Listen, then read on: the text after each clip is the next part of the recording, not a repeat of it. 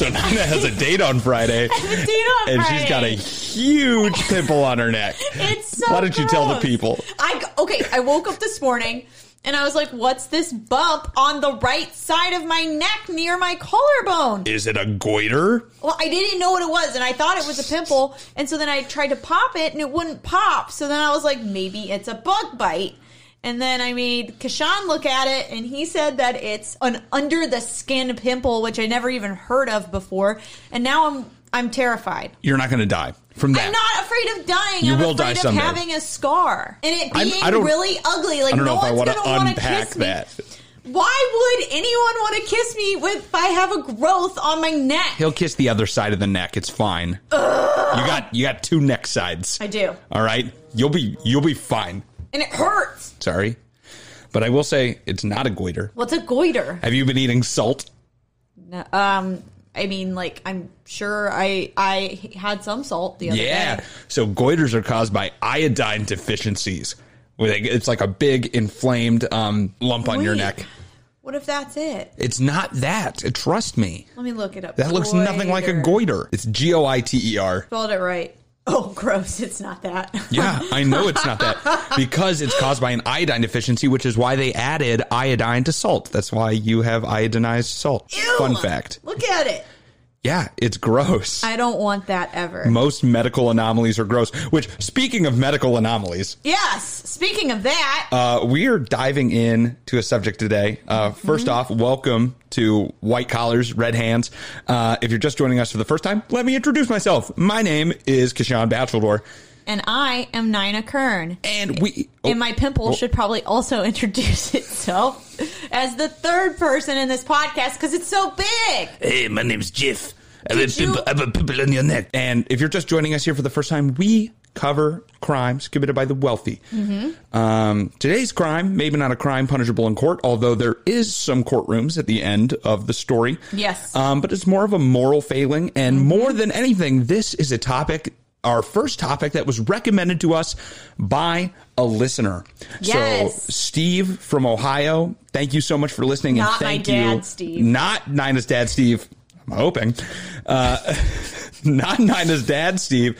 Thank you for submitting this to us. We're really happy to go over a fan-submitted request for the first time here on White Collars, Red Hands. If you have your own suggestions, please go ahead and send them over to our email at whitecollarsredhands@gmail.com. Yes. We would love to cover a topic that you want us to cover. Yeah, also, It's fun, though. it's hard picking stuff, so it's kind of good when people because tell if you what you to do. Google white-collar crimes, we've already done all the ones that pop up in the first 5. Great. Don't tell people our secrets. Damn it.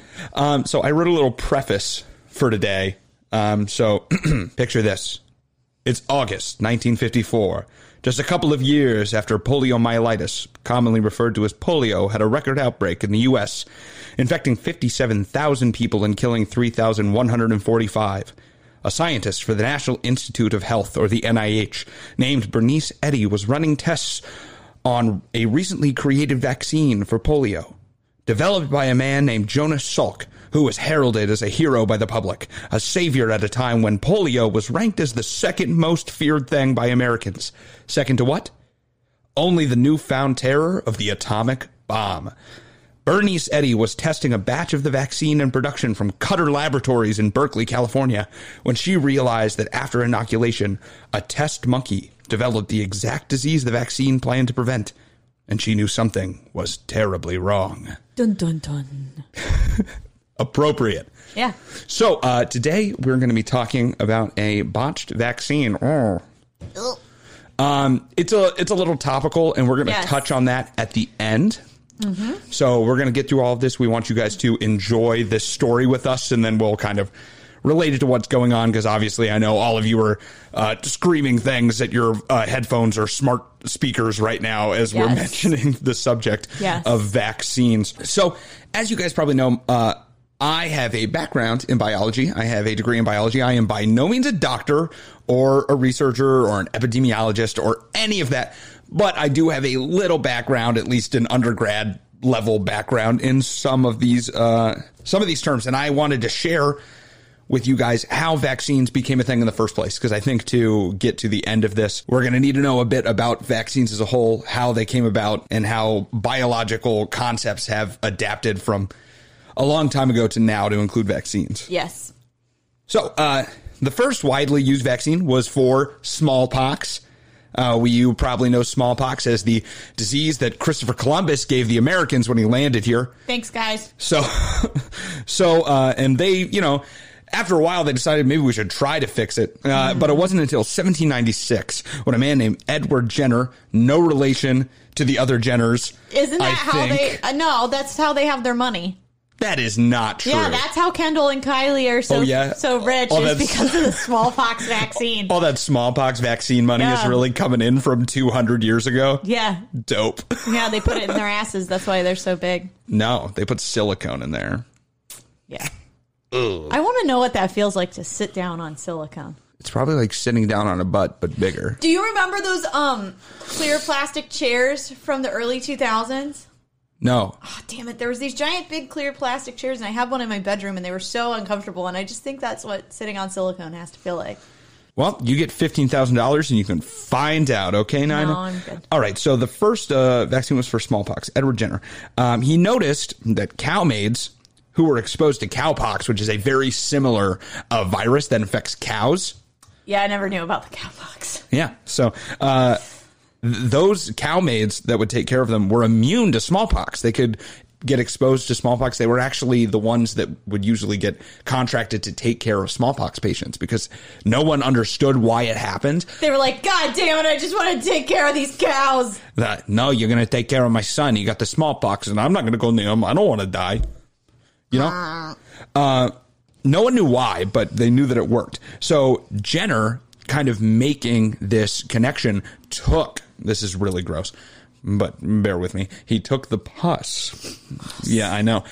From the lesions on a cow infected with cowpox, and he inoculated, which just is a fun word for saying he put inside that into a person, and then exposed that person after a little bit to smallpox. And guess what? They didn't get smallpox. That is so gross. Yes. My stomach hurts. Your story made my stomach hurt. I really actually feel nauseous. Man, that is the beginning. So I don't feel good. Just wait. So cowpox can't cause a disease in humans. The virus only affects cows, but it's close enough to have an immune response in humans without causing a sickness that creates an immunity to smallpox because the viruses are so close. It's kind of cool. And this is a very rudimentary form of a vaccine. Just the fact that we artificially create an immune response in people to help the disease from infecting them later without hurting them now. I don't like it. And many people in the late 1800s, so about 100 years after this, still didn't know how this worked. They just knew it did. They were just like, yeah, it works. And they didn't actually believe in something that we take for granted now called the germ theory of disease. Oh, God, yeah. Which is literally that little tiny things cause us to be sick, which honestly, you go back to the 1600s and I'm like a fucking cheesemaker in the 1600s and you tell me like, Jimmy got sick the other day. What if you think it's because small little things that we can't see get inside his mouth? No. I'd probably burn you as a witch. That doesn't make any sense. So, no, I feel like it is because I feel like you're stupid. And you should be making this cheese. Well, we believe in ghosts and we can't see ghosts. So maybe it's something small we can't see to make Jimmy sick, huh? Off with your head. All right, and then he gets killed. Then he gets killed. So that wasn't widely accepted, but they did accept something called the miasma theory, which literally they thought there was something gross in air. Like there are these gross bad things that like air, it's bad, that makes you sick when you like breathe it in. Yeah, well, I don't remember who came up with the theory, but remember they used to think that flies came from meat. Yes, so I think I don't know if I told you the story because I love this story. It's the spontaneous generation theory, yes. Which is from the same thing. They think that life, they thought, or, you know, there's no one touting spontaneous generation anymore, but they thought that there was something in air that when it like touched meat, then it would bugs came out. It would like make maggots. Yeah. Just, well, I mean, but like they didn't know any better, so it kind of checks out. I mean, I get it, but it's obviously 100% false because Louis Pasteur, a Frenchman, which you might know for his various accolades in the scientific community, came out and he disproved the spontaneous generation theory and the miasma theory because he took a swan neck flask. It's like a bulbous flask with a really long neck that's kind of shaped like a gooseneck, like it bends down and comes back up and has an opening at the end. Right. And he would fill it with a broth that would like grow bacteria, like a growth broth. It's just filled with a bunch of nutrients, basically. And he would boil it to kill anything that's in it and then leave it there. And when he boiled it, water would condense in the little bend of the neck. Right. Which would catch dust and other particles as they come in, but it would allow it to be open to fresh air. And the idea was that it was in the air, not the particles. It was in the air, whatever made life and whatever made sickness. That makes sense. And he would show, like, nothing grows in it after I boil it. It's exposed to air. Nothing grows, but then he'd break the top off, and then it would grow, and he'd be like, see, it's something else. Right. I'm so glad I didn't live back then. Oh, my God. This is definitely like, this isn't that long ago either. I mean, this is 140 years at this point. Yeah. That they did this. Like, they didn't think that, like, bacteria caused disease. And now we have, like, antibiotics and really strict germ theory. It's just very interesting that we've come so far. But Pasteur and his newfound ideas on germ theory, he took this and he started trying to use it and the knowledge of Jenner's smallpox vaccination from 100 years previous about this time. And he wanted to create a rabies vaccine because rabies was something that was, God, sweeping the nation. Rabies was a death sentence. If you got bit by a rabid dog, you're dead. Done. And it affected a lot of people. It spreads really quickly. That's why that kid had to kill Old Yeller. Did Old Yeller get rabies in that? He got bit by a raccoon. Oh, shit. I didn't know that. I think at the end he's like foaming. And then the kid shoots him. It's also in To Kill a Mockingbird. There's a rabid dog that he goes out and he shoots in the street, which is just that part. Kind of a thing of the times. That was just a common thing. Like, well, yeah, you had to. Entire towns would shut down because there's a rabid dog because, you know, you get bit by that thing, you're dead. And they, you know, rabies makes animals very violent. Yeah, so they'll charge you. They will attack you. So what he did is he was taking spinal fluid from rabbits that had recently died from rabies, and he was trying to make it less virulent or less dangerous to put into someone, and they were leaving it out, drying it for like 5 to 10 days after they removed the spinal fluid. Yeah, so rabies affects the central nervous system. Right. So it literally, the virus is in your spinal column. Yeah. So they would pull it out of there to get the actual virus. But then they dry it. And then they would dry it, which they were basically making something called an attenuated vaccine. And this is a little blurb I have. An attenuated vaccine is a vaccine where the virus, or to a lesser extent bacteria, is still live, but it's been made less virulent or completely harmless by some means. So in this case, they were drying it. And drying out the viral particles made it less likely to make you sick. Okay. Basically.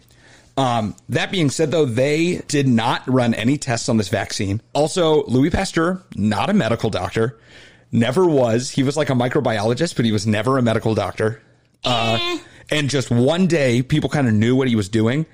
And a young boy got bitten by a rabid dog, and the boy was going to die anyway, basically. Yeah, he's gonna die anyway. Fuck it, let's try it. No one fucking survives rabies, so they brought the boy to Pasteur, and they were like, hey, this boy got bit by a dog. And he did take his rabies vaccine. He saved the boy's life, actually, by injecting him with 13 shots over, like, the course of a week. And he lived. He was, like, hella protected against rabies. Yeah. Even now, if you get bit, you're in trouble. So you can still get the vaccine after you get bit by something with rabies. Mm-hmm. It's one of the only things you can, because the incubation period is like a month or longer. Oh, I didn't know that. For rabies. So you can actually get vaccinated after exposure, but you still get 5 shots over the course of 2 weeks now. Which, not recommended. Don't go out and get bit by like a bat or something, because I had a friend who did it. What? I had a friend who, they got bit by a bat in Arizona, and they had to go get a rabies vaccine, basically, because bats are common carriers of rabies. And they said it was like getting injected with peanut butter. Wait, what? They said it was like getting injected with peanut butter. It felt yeah. like thick when they got injected. Yeah, I It was heard that in your butt. It was not fun, is what they said. Wait, how did they get bit by a bat? So, like, the bat will fly at you and open its mouth and then close its mouth around a part of you to fight you, to bite you. So he was just chilling, and a bat flew at him? There are just bats inside sometimes in Arizona. What? Yeah. We would get They bats. can get inside. It's like a bird, but it's a bat. I know that, but I thought he was like going to try to pick it up or something. No, I don't think he was fucking with the bat. I think it was just like he walked and he disturbed it and fucking attacked him and, bit him. Because we would get bats sometimes that would hang on the side of my parents' house, but I never touched it. I don't think they were trying to touch the bat. The bat just bit them. Because I know somebody who had to go get rabies shots because they were fucking with a raccoon, but they were like trying to pick up the wild raccoon. Yeah, that's a stupid thing to do. Don't go. If you're listening to this and you need this disclaimer, then okay, but don't go pick up wild raccoons. No. Any wildlife, don't touch it. Yeah, just leave it the fuck alone. It doesn't want to cuddle you. Trust me. No, none of them. Not a one. So Louis Pasteur's vaccine actually very similar to the one we have today. We didn't change it much, and he made this 140 years ago. If it ain't broke, don't fix it. And Louis Pasteur did. If you want to look into his scientific accolades, he has a lot of them. He was a big player in science, especially microbiology at this time. Pasteurization. If you ever see that, like, milk is pasteurized. It's after him? Yeah, so I didn't know that. That experiment where he boiled the broth and then like sealed it, that's basically what pasteurization is. You heat it and then you seal it from the air and then it won't grow any bacteria. I didn't know that. At least for a long time. So then a guy named Robert Koch came along and he finally solidified the germ theory. He is actually accredited with popularizing the germ theory in the 1880s by showing that he could take a microorganism from a diseased organism, pull it out, put it into a healthy one, and then they would get sick with it. So it basically definitively showed that microorganisms are the cause of disease. Look at that.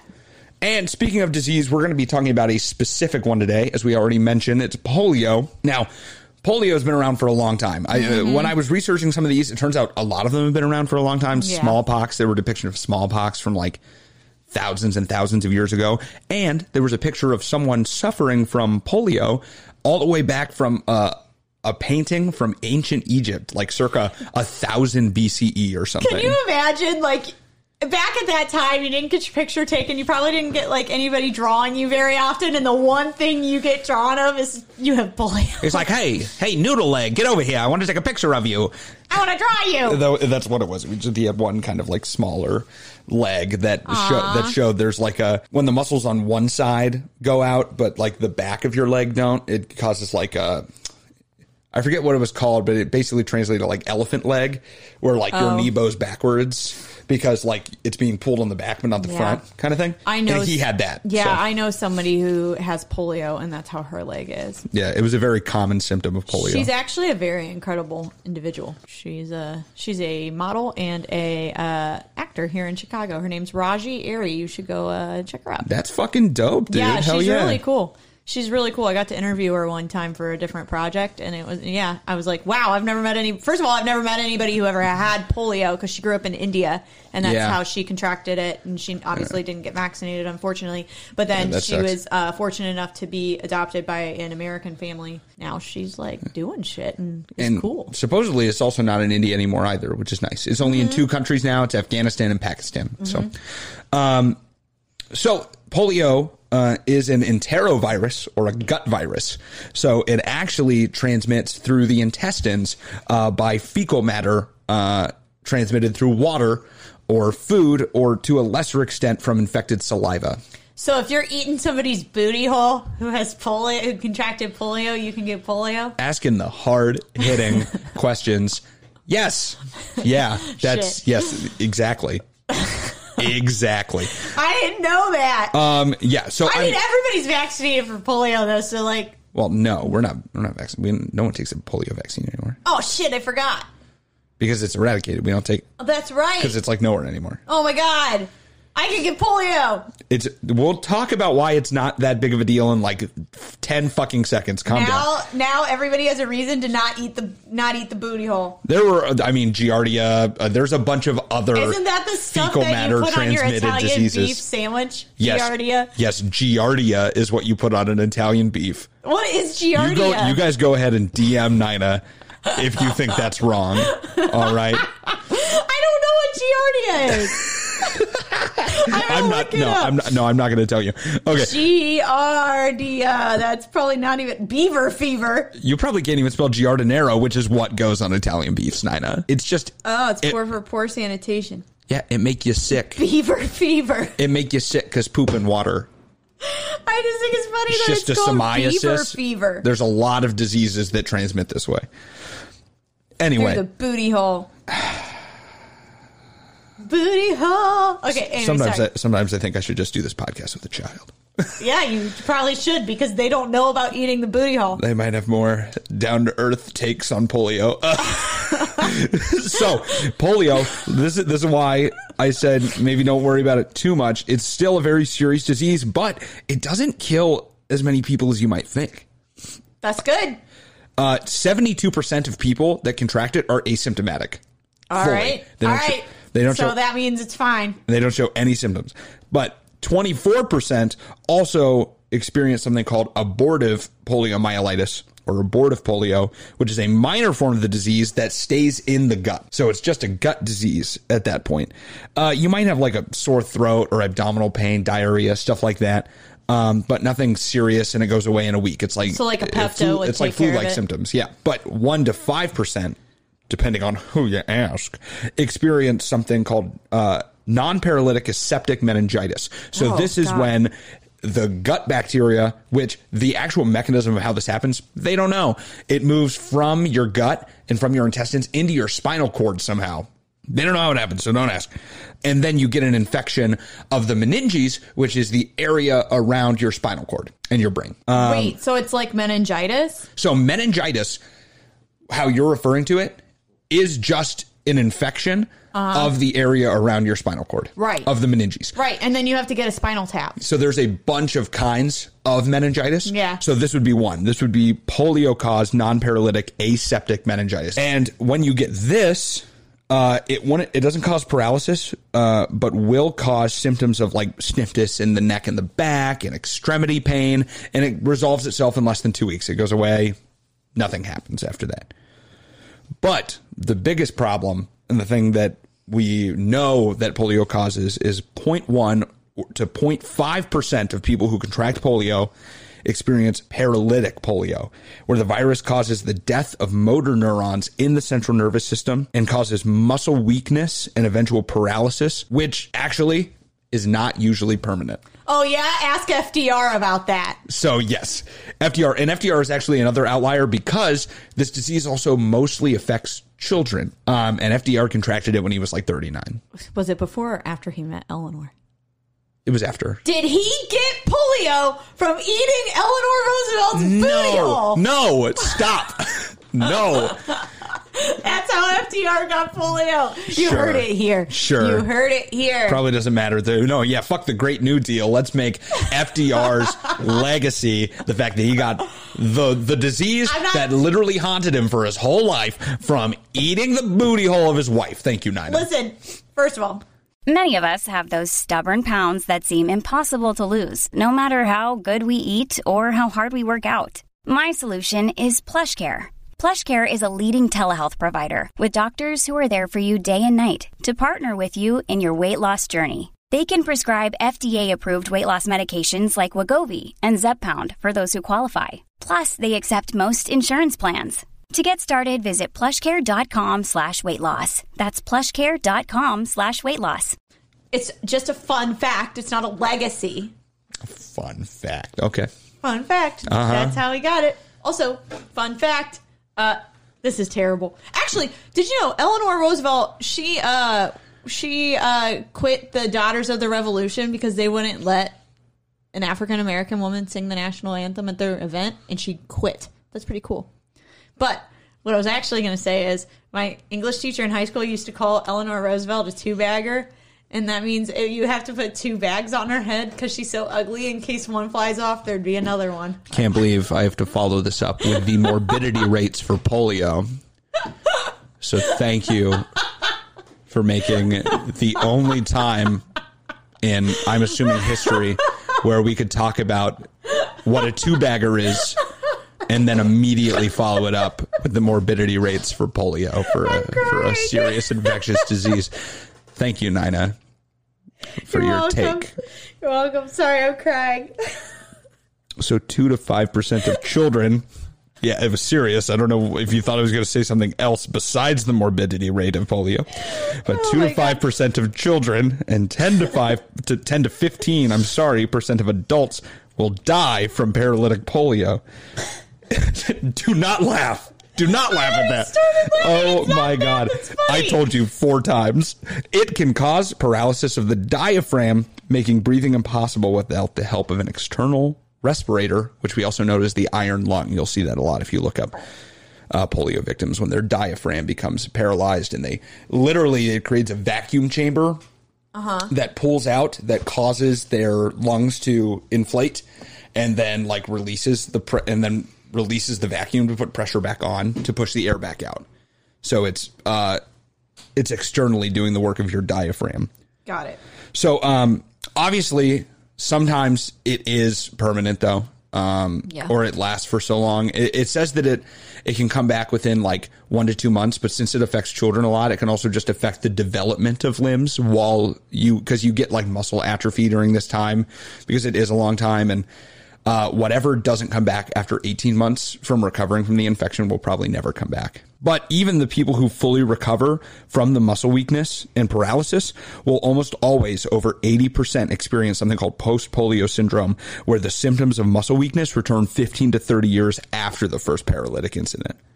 Oh, shit. So it'll even if you get the muscle weakness, if you get to that point and recover, you're going to probably have problems later. Most likely it'll come back, because basically what happens is you kill all the motor neurons, and then other neurons send out neural terminals, that's where they end to send their signals to the muscles to do something called reinnervate, which is to make new connections with those muscles. Okay. So you can regain some movement, but they think it's a constant, the infection is latent and it constantly degrades. Got it. Those neural networks for the rest of your life, and 15 to 30 years later, you'll show symptoms again. So this is why people in the 1950s were so afraid of this disease, because for good reason. Obviously, it's either they saw a lot of children die, for one. Yeah. And people are quick to write off diseases that kill the elderly, because most diseases kill the elderly, just to put it bluntly. That's not nice. But a disease that affects children is going to hit home more for people, because mothers and fathers are seeing their children die instead of just their grandparents, and which you've already compartmentalized a little bit, like my grandparents are going to die. They're like, oh shucks, I was going to cash that life insurance check, Wow. I don't think everyone's that bad, but okay.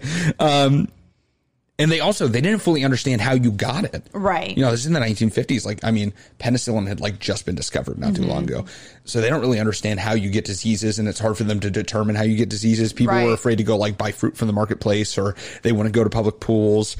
They wouldn't be around people because they just didn't know how it spread.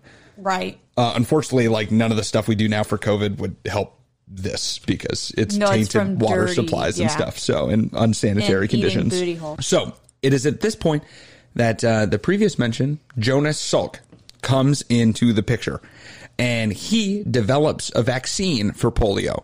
It's an inactivated vaccine that he created in 1953 by growing the virus in cell cultures of monkey kidney cells, filtering out the virus, and then inactivating it with a chemical formaldehyde.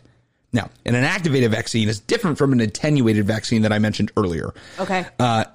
An inactivated vaccine is where the viral particles have been killed by some means, in this case, the chemical formaldehyde, leaving the antigens, which are just the chemicals that are outside, on the outside of the virus. Basically, it has something called a viral capsule, and then it's got a bunch of things on the outside, and that's how our body recognizes it and binds antibodies to it to show, hey, kill this, in our body. So what it does is it kills the virus, so it's no longer an actual virus, but it leaves that so that you can still have the immune response to it when it's injected into you. So Salk tested this vaccine first on himself, his wife, and 3 children without any ill effects. All right. That ballsy bitch. I love stories of people that do stuff like this, like the people that discovered the gut bacteria that cause ulcers. Everyone just thought it was excess stomach acid, but it's actually often a bacteria called H. pylori. Okay. And no one fucking believed him, so he drank the bacteria, developed ulcers, and then treated himself with antibiotics and documented it all to prove that he was right. Oh my God. He won a Nobel Prize. So yeah, he should have. Just love shit like that. So then, in 1954, they conducted a big double-blind study on over 1.8 million children, if you count the control group, which was 1.2 million, so most of it, but whatever. And they were testing to show the efficacy and the safety of the vaccine.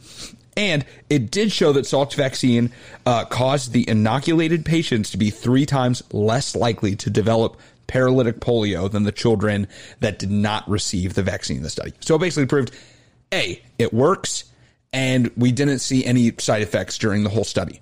Okay. So it's safe, it's ready to use. So then, in 1955, after the success of the double-blind study, and with national panic still raging over polio, many companies who were already developing the vaccine in anticipation for its release were licensed to issue them. Okay. So they kind of already got with some of the vaccine-producing companies and like told them, like, hey, here's how you do it, so get ready. Yeah. And so they licensed them.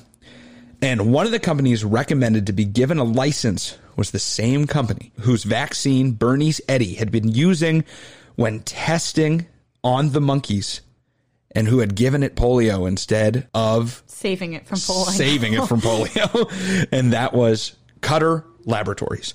Now, Cutter Laboratories, the big bad in this story, or maybe, we'll see at the end, was a family-owned pharmaceutical company in Berkeley, California, and it was founded by Edward Ahern Cutter in 1897.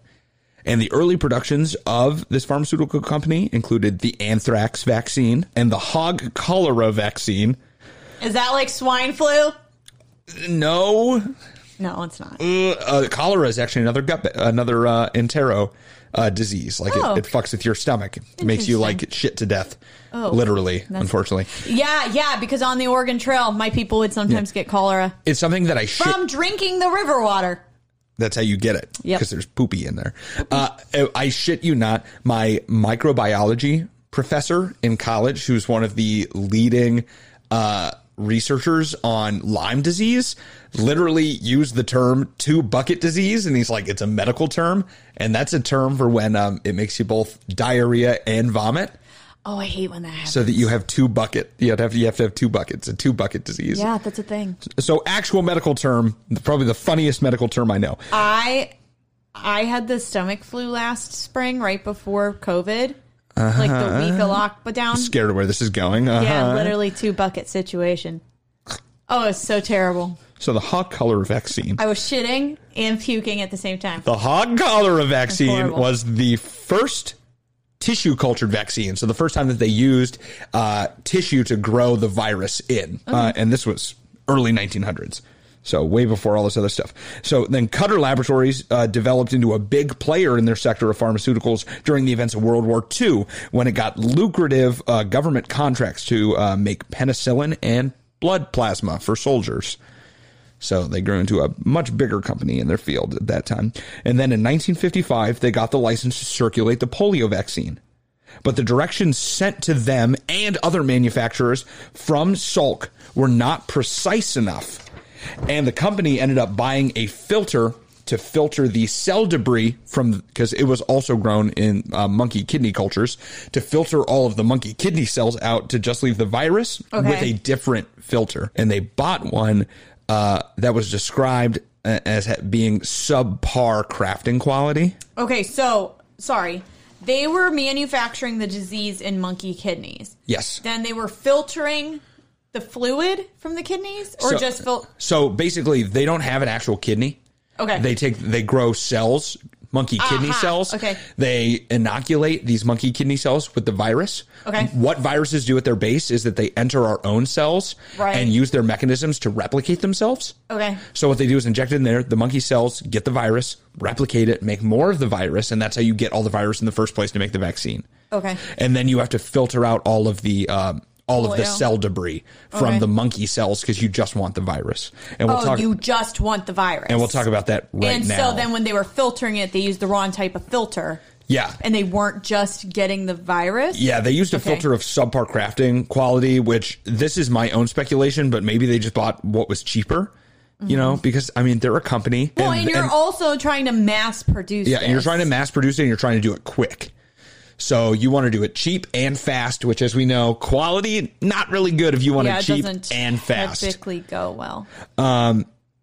So, yeah, they weren't getting all of the cell debris out of the, I don't even know what you would call it. Yeah. The slurry after you get everything out. They weren't getting it out and just getting virus. Now, why this is a problem is because when you use the formaldehyde to inactivate the virus, if there's still cell debris in there, viral particles can protect themselves from the formaldehyde by inserting themselves into the cellular debris. So not all of the virus will get inactivated. Okay. Which is exactly what the problem was. There were live virus particles still in the vaccine when they shipped it out in the finished product. Ugh. So they're no longer shipping a vaccine. They're shipping the virus. They're shipping shots of just the actual virus to stick into people. Ugh. So bad. Now, this is why the monkey that Bernice Eddy, obviously, when she was testing the developed vaccine, that's why they were getting the disease, is because they were just injecting them with the causative agent of the disease. So Eddy did report to her superiors that 3 of the 6 samples from Cutter Laboratories that they tested on monkeys paralyzed the monkeys. Poor monkey. I've never seen a paralyzed monkey. Count yourself lucky? Me either.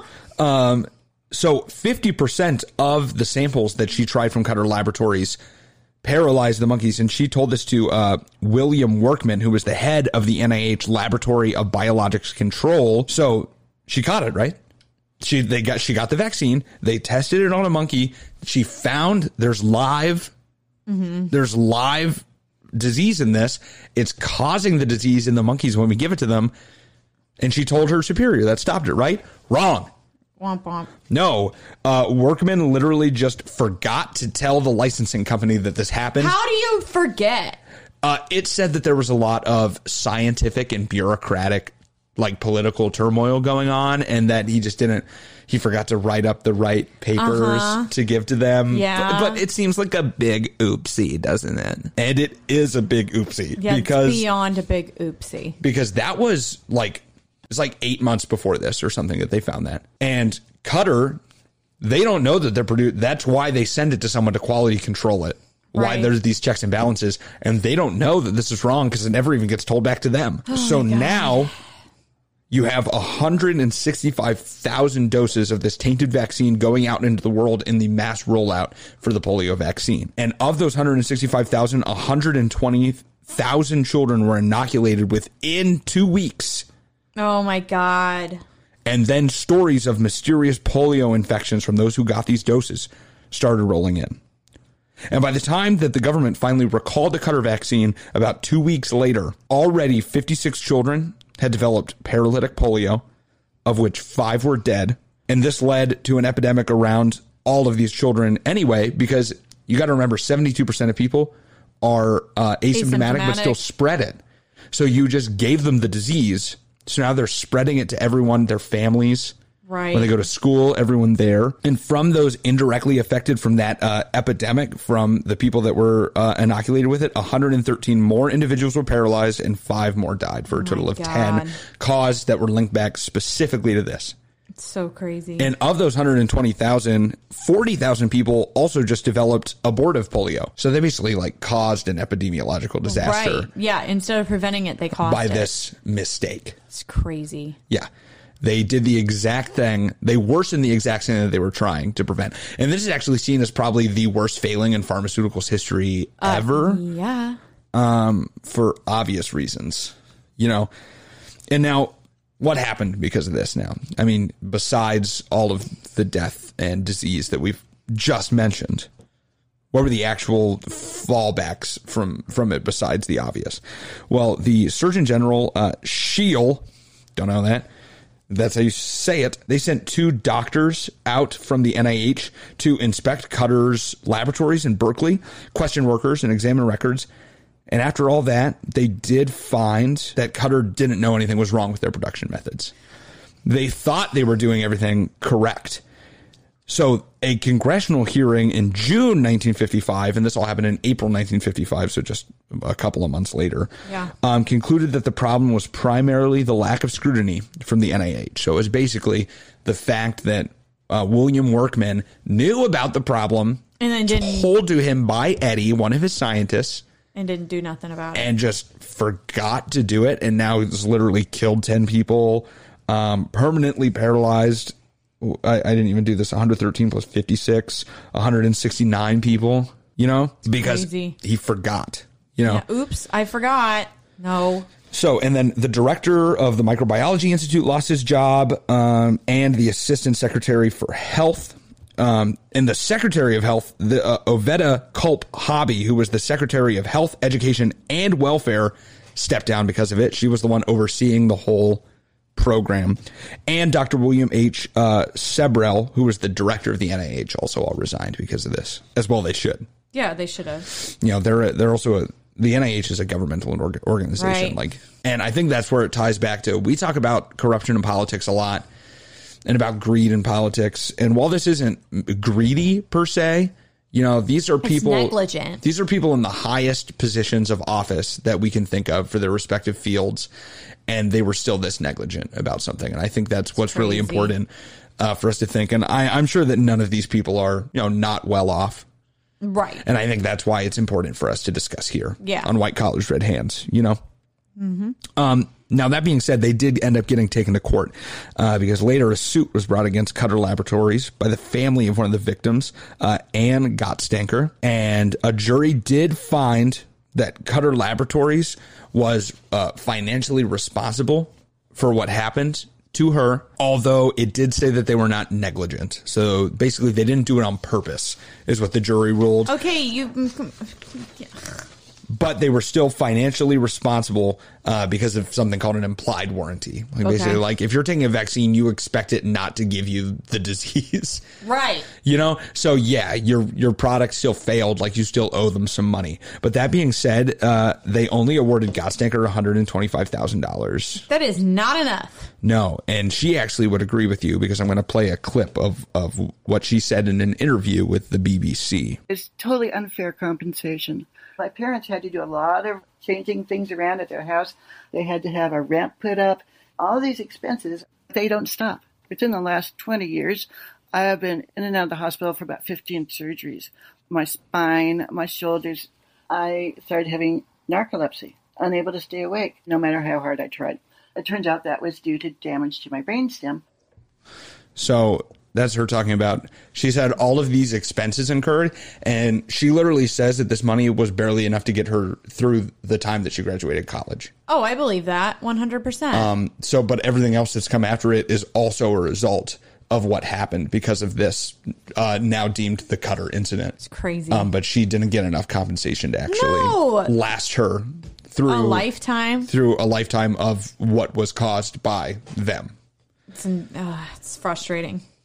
And now that being said, although it's called the Cutter incident, all 5 manufacturers of the polio vaccine were found to have troubles fully inactivating the virus. It didn't really cause quite the extent of infections as the Cutter vaccine did. Right. And 3 of the companies that's including Cutter were litigated, but the other 2 settled out of court, so we don't have any official numbers. Right. But they did settle with some people that said that, hey, you did this to me. You caused me to get the disease when I thought I was getting the vaccine for it. Now, the good things that happen out of this is that our process for licensure to produce and distribute vaccines is so much more rigorous than it was back then. So this is true. It literally only used to take 2.5 hours to get licensed to do this. That's insane. Now it takes up to a year. Good. So, like, I think they would just come and, like, inspect your facility and just be like, yep, you're good. You can do it. Lord. But now they inspect, like, the facility. They inspect, like, other doses of things. They have them make it for a little bit and then rigorously inspect the doses before sending them out, which is not something they did then. They literally, like, had them made. They were doing some testing on them, but, like, they were just like, okay, once they were licensed, once they, like, were like, okay, we can get it out, they're like, go, get it out. Come on, guys. And you cannot do that anymore. All right.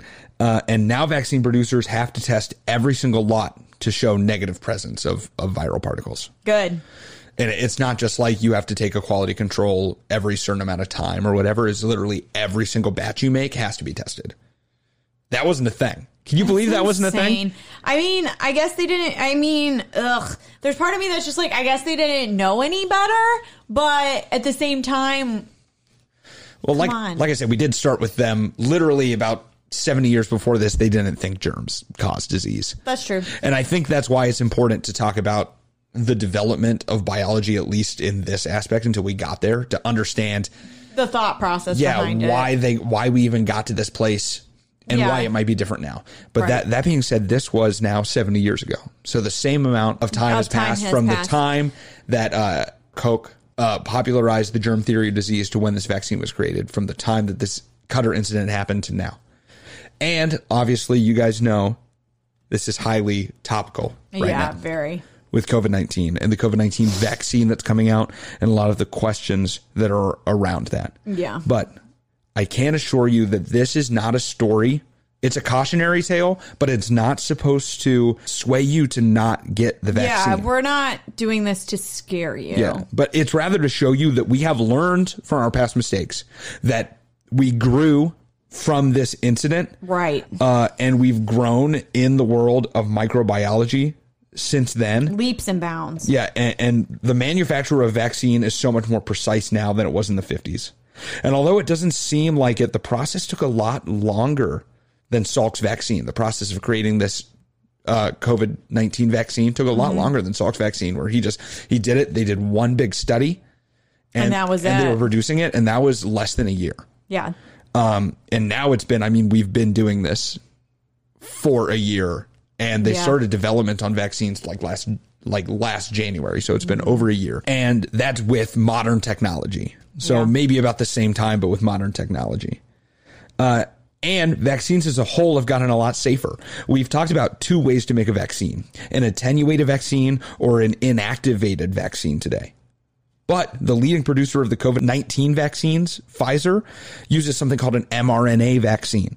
It contains no pieces of viral particles, but actually uses your own cells to produce the molecules that cause the immune response to protect you from the virus in the future. Yep. So you're not getting injected with the virus. Yeah, you're not exposing your body to the virus at all, but rather we're using RNA technologies. Which I could get into the difference between DNA and RNA. It's way too much for now. You want to talk about that? You can message me at whitecollarsredhands@gmail.com. And I would love to talk to you about that. But we're not going to do it right now. But all you have to know is that you're not getting any virus actually inside of you in this vaccine. So me and Nina both want you to know that we believe, even after all this, that the vaccine for COVID-19 that's being produced right now is safe. Yes. And is effective. And we personally want to urge you to get the vaccine if you have the ability to do so. Yeah, if you're able to do it, get it. And in doing so, you'll help save our world from this virus that has now taken more lives in 2 years than polio did at its height. Soon, we can return to normalcy, but only if we all band together against a common enemy. That enemy being this COVID-19. Virus. Exactly. So that's a little bit of a somber note, but I want to thank you guys so much for listening today to, once again, our first fan-submitted episode. Yes. Once again, thanks, Steve. Shout out to Steve from Ohio. You the best. And if you would like us to hear... If you want to hear us cover your topics in the future, please email your suggestions to us for the third time this episode, whitecollarsredhands@gmail.com. Hold on. Make sure the topic is close to what we're already talking about. Don't give us like, hey, guys, talk about how to be a dairy farmer. No, Make it a white collar crime. Thank you. Yes, obviously give a suggestion that is related to the subjects that we cover here on the podcast, or else, well, we're just not going to do it. Or we won't do it. Also, if you like what you hear, please leave a review, especially on iTunes. Our analytics show that 80% of you that are listening right now on iTunes.